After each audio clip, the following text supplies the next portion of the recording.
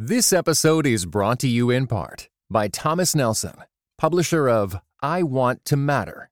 Your life is too short and too precious to waste. Written and narrated by New York Times bestseller Kathy Lee Gifford. Available now everywhere you get audiobooks.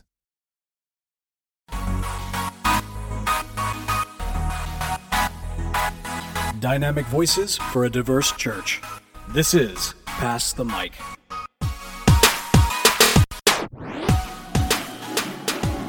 All right, coming at you live, LDR 16. This is Bo York. Pass the mic. Recording from the staff room, probably the worst possible place to do this. We're getting motion. We need to leave. We need to leave right now. This is happening. We're just going to include this on the podcast. This is going to be the cutting room floor. We haven't done that in a while. Cutting room floor. We are right now walking through the halls. This is literally backstage at LDR 2016. There's a rope that means that we can't go in there, but that also means other people can't go in there. So you know what? There we go. This is good.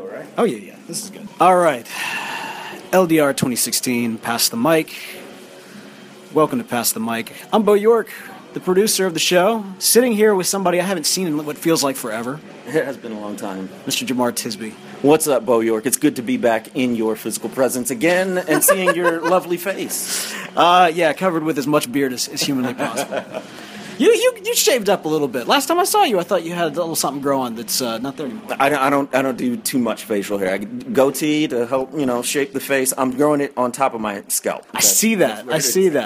Well, I won't give you too hard a time about that. I will give you a hard time. We just heard this amazing. I mean, do we call that a sermon? Was it a charge? What did we just hear? I mean, I think a good sermon is a charge, but that was an excellent sermon, right? Yeah.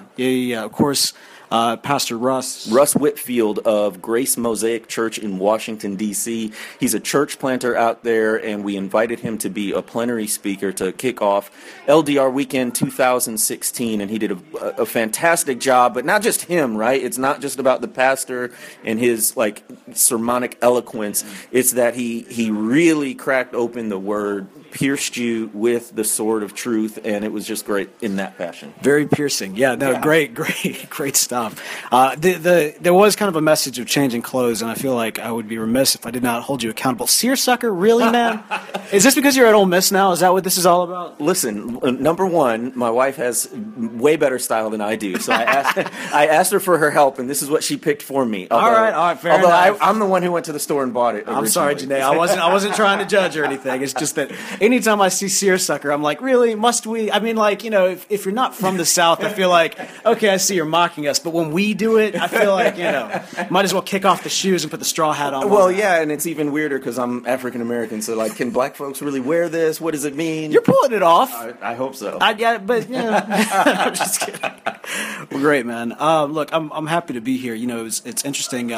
So we just kind of closed out the first night.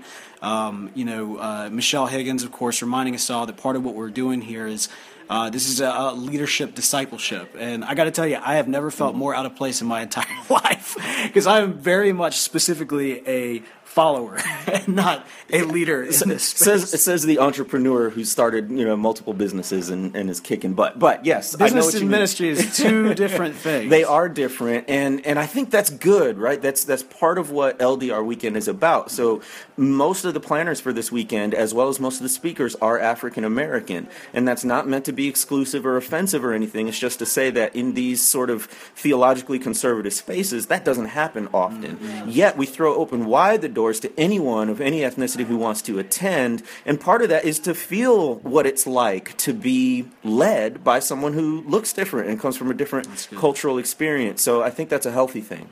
Well, I know over the next couple of days, it's our goal to collect some different audio, hopefully some discussions from folks, maybe folks that we've had on the show before, maybe some new voices that we haven't actually heard from before. These will probably be kind of smaller snippets. I don't know where it's all going to go. I don't know if I'm going to be able to cut this all into one massive LDR. Last year, we had so much content, we actually spread it out over two shows. Yeah, that's true. This year, I feel, as soon as I got into St. Louis, I looked at my equipment and I said, ooh, I was like, I forgot some things. So it'll be interesting to see what we come up with, but I think probably safe to say this week Obviously, we've got this kind of just letting you know where we are, what's going on. But because we are at LDR, this week we probably won't have a traditional show. Next week we hope to come back to you with, if not a traditional show, then hopefully a ton of content. Yep. Whether it's very kind of short episodes that are released in succession across the week, or if it's in one kind of massive thing, we'll let that be the editor's Yeah, sorry to switch it up on you folks, but LDR is such a content-rich deal. We know we're going to get good stuff. We just don't know how we're going to chop it up and deliver it yet. God's providence, that's how. There we go. There it is. All right, well, great. Well, let's get back to it, and thanks, Jamar. Thanks, Bo.